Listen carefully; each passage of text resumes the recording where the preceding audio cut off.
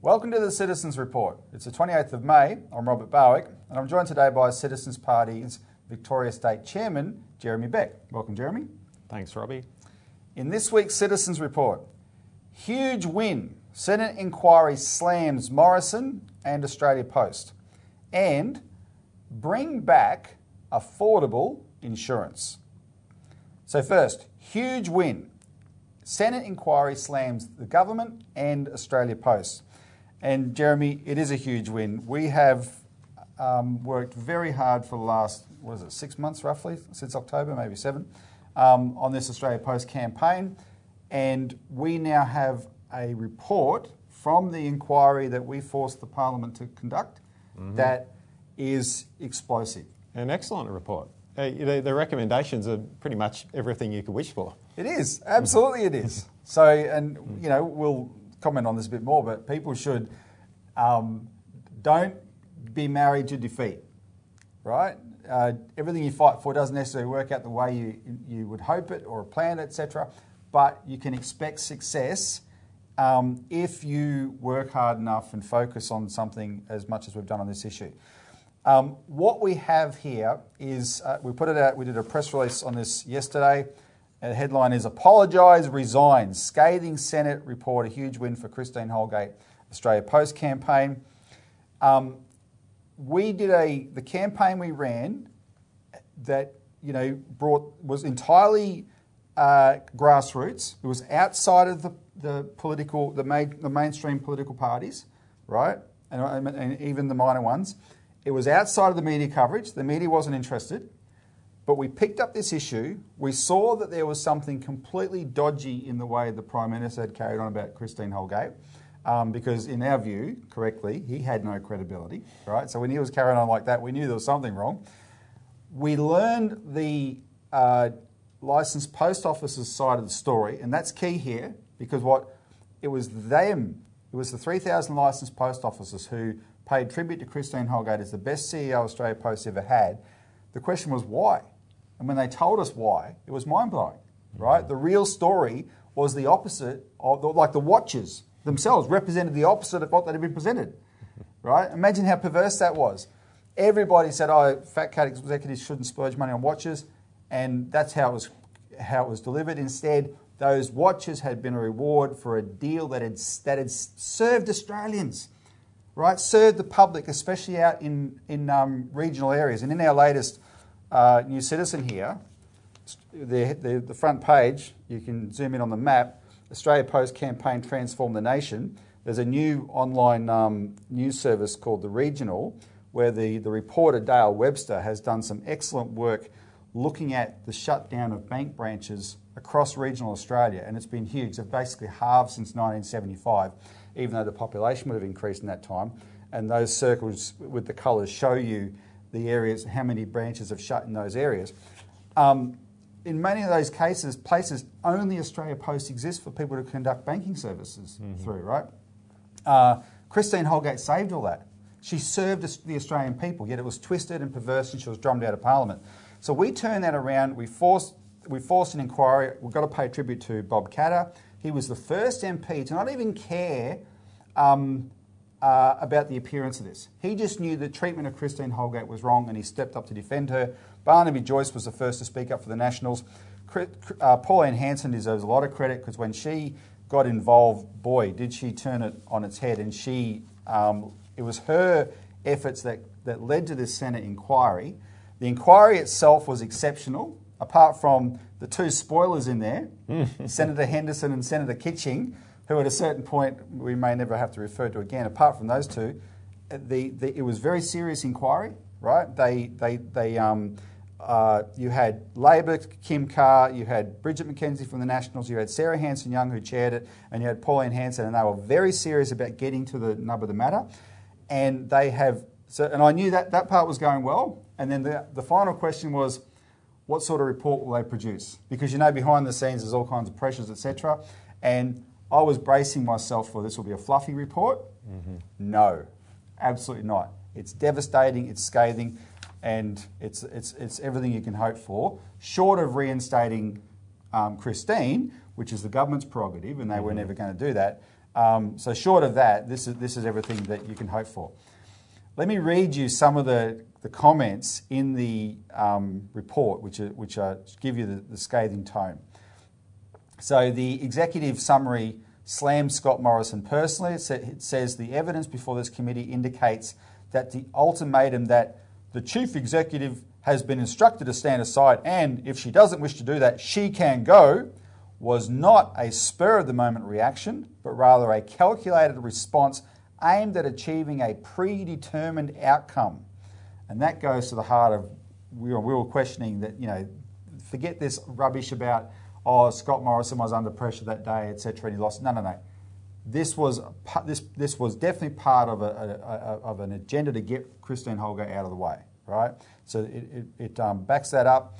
The report declares, quote, it is undeniable that the board and the government, including the shareholder minister and the Prime Minister, abandoned Ms Holgate to suffer immeasurably and ultimately to tender her resignation only 10 days later. It criticises Scott Morrison personally for, quote, a lack of respect for due process and procedural fairness. It pinpoints, quote, a culture operating outside the legislative framework that results in so-called independent government agencies being controlled by ministers and their advisors through informal directions in a completely unaccountable manner. And this starts getting to the heart of where Australia Post needs to go in the future. It notes that, quote, political pressure appears to have led the board to breach its duties under the Act, standing Ms Holgate aside without any evidence that she had acted improperly. Well, I think there's some very important recommendations there, including some significant legal consequences, really. This potentially could go in places which some people are really going to find very awkward to get their way out of it. You're right. The legal consequences part is the unresolved part of this report. Now, in the next segment, we'll spend the next segment going through the recommendations. Just before we do, though, I just want to. What I was reading out then was from the executive summary. I want to read you some of the quotes from the second chapter, which is talking about what goes to the question of the inquiry, essentially accusing Australia Post of a cover-up. And this is big, right? This is very significant that they're saying you guys did not treat this inquiry seriously. I'll just read you some of those quotes. They said, the committee nevertheless has significant concerns about Australia Post's engagement with this inquiry, each of which will be discussed in turn. And these are the issues: respect for the Senate's authority and processes, potential interference with individuals, including Australia Post employees and contractors, wishing to make submissions or give evidence to this inquiry, and allegations of false or misleading evidence provided by the Chair of Australia Post, Mr Lucio Di Bartolomeo, to this inquiry and to the committee at Senate estimates. They pinpoint that one of the things they did was the announcement of a new CEO the day before the inquiry started, the first hearing started, sorry. They said this was rushed out to deliberately disrespect the committee's inquiry and without regard to the impact such an announcement would likely have on the committee's key witnesses. Then it talks about the fact that Australia Post was not forthcoming with information that the committee was asking for and using all these excuses. It said the Senate and Senate committees take any obstruction or interference with its processes extremely seriously. These matters may be treated by the Senate as contempt.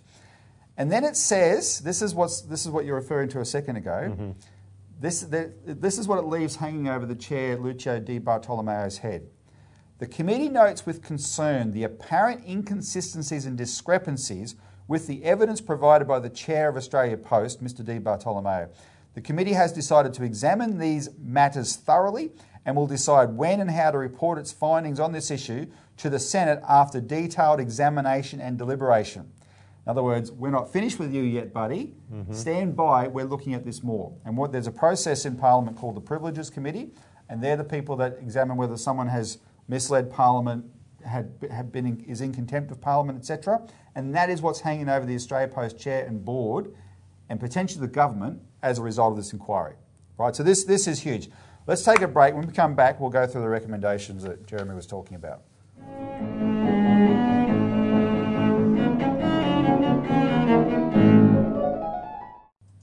Welcome back to the Citizens Report, where we're talking about huge win. Senate inquiry slams Morrison and Australia Post.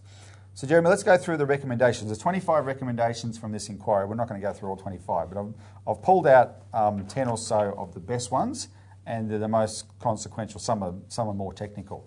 And we'll describe what it is and then elaborate a bit. So, recommendation number 4 is for an Auditor General investigation of the legality of Communications Minister Paul Fletcher's instruction that the Chair stand Christine Holgate aside. And this, earlier I referenced this thing where they talked about the informal arrangements between the ministers and these government business enterprises. This goes to the heart of that.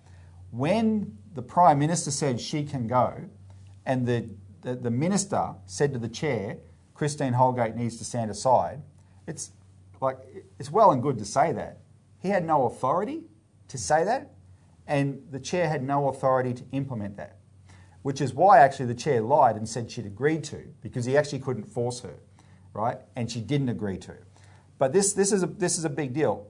And what came out of the inquiry is this is actually a common practice. These ministers are casually and informally saying to these government business enterprises that are supposed to be independent, do this, do this, do this, right? And they're breaking their own rules. And so this is going to be a big issue for Paul Fletcher, the Communications Minister, going forward, and it should be because his behaviour has been appalling.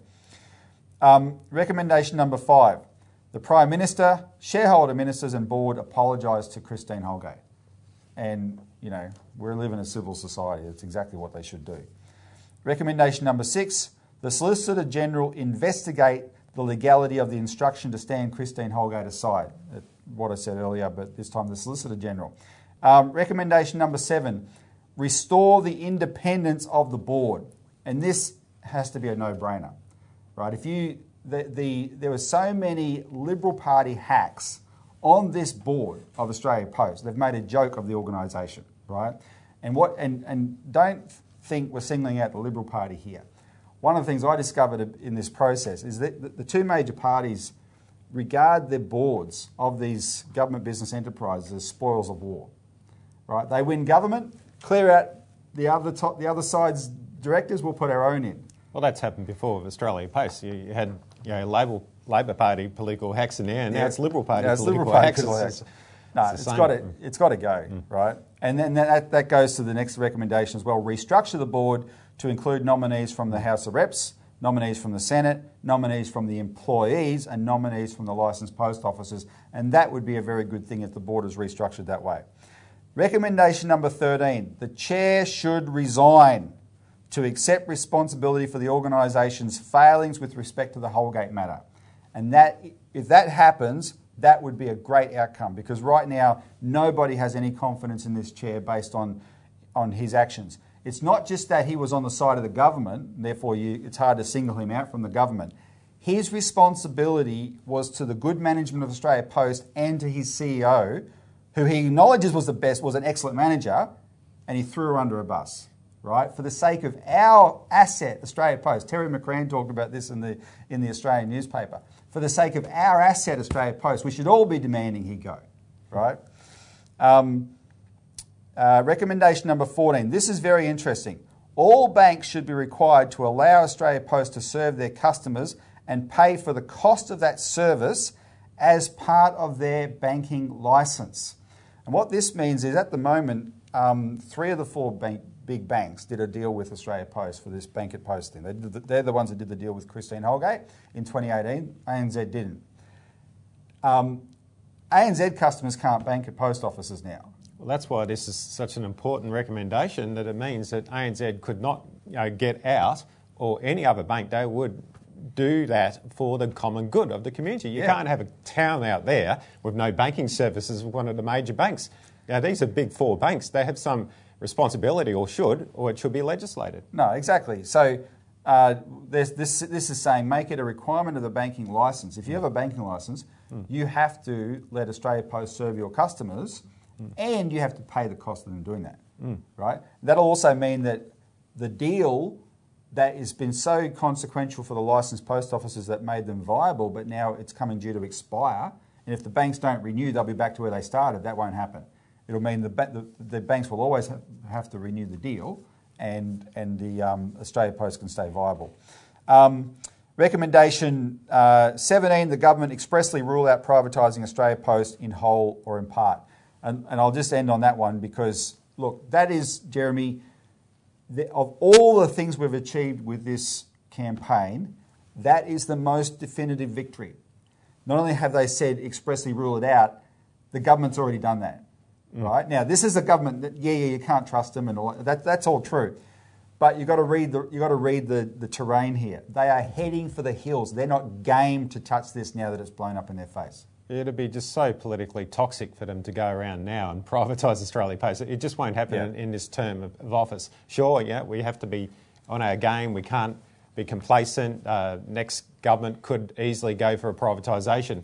But this is a huge victory right now. I would say they wouldn't be game to touch it for a few terms. Yeah. That said, we have good sources, and I can tell you those sources are very well placed, and they've confirmed, despite all the denials, that this was ever a factor. They have confirmed it absolutely was what the government was pushing for, and now we have made it blow up in their face. That's the most definitive accomplishment of this campaign. We didn't go into this anticipating that would be the outcome, but we have achieved that outcome, right? So, and that credit for that goes to the public who watch this show, watch the other shows, subscribe to the Australian Alert Service, but more importantly, participate in the campaigns. The calls you make, the emails you send, the flyers you distribute, they're all incredibly important in getting us to this point, right? This is how we change public opinion on this issue. And now, where do we go from here? I mean, we'll keep an eye on the ongoing things that have to be yet to be resolved. This here I'm holding up is the explanatory memorandum of the bill that we're putting up to Parliament, the Commonwealth Postal Savings Bank Bill 2021, right? We will provide a flyer version of this that people can share around so that explains how it would work. This is where we're going next. Now's the time to actually get this bill introduced into Parliament, get it debated and get it voted on, right? Because this is something that everyone in this campaign, in all the political parties, paid lip service to this as a good idea. Let's actually achieve it, right? So you'll see our efforts focused on that as we go forward. All right, let's take a break because when we come back, we're going to talk about another aspect of a national banking system, which is not banking, it's insurance.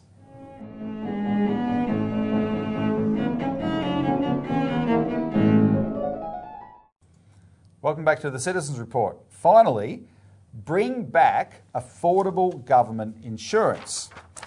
Now, this is an interesting subject, Jeremy, and we're going to be reminding people, hopefully, of how things used to be. We decided to do it because in the budget there was this little item that I described from the Morrison government, Morrison and Frydenberg, as a good-ish policy to set up a $10 billion reinsurance pool. The government will contribute to a $10 billion reinsurance pool for Northern Australia. Now, I call it good-ish. What do you think of that? That's a bit generous, Robbie. But look, the government claims that this will save, over 10 years, $1.5 billion in insurance premiums for Northern Australians for specifically cyclone damage and the flood-related damage from cyclones. Now, we've yet to see whether that will eventuate.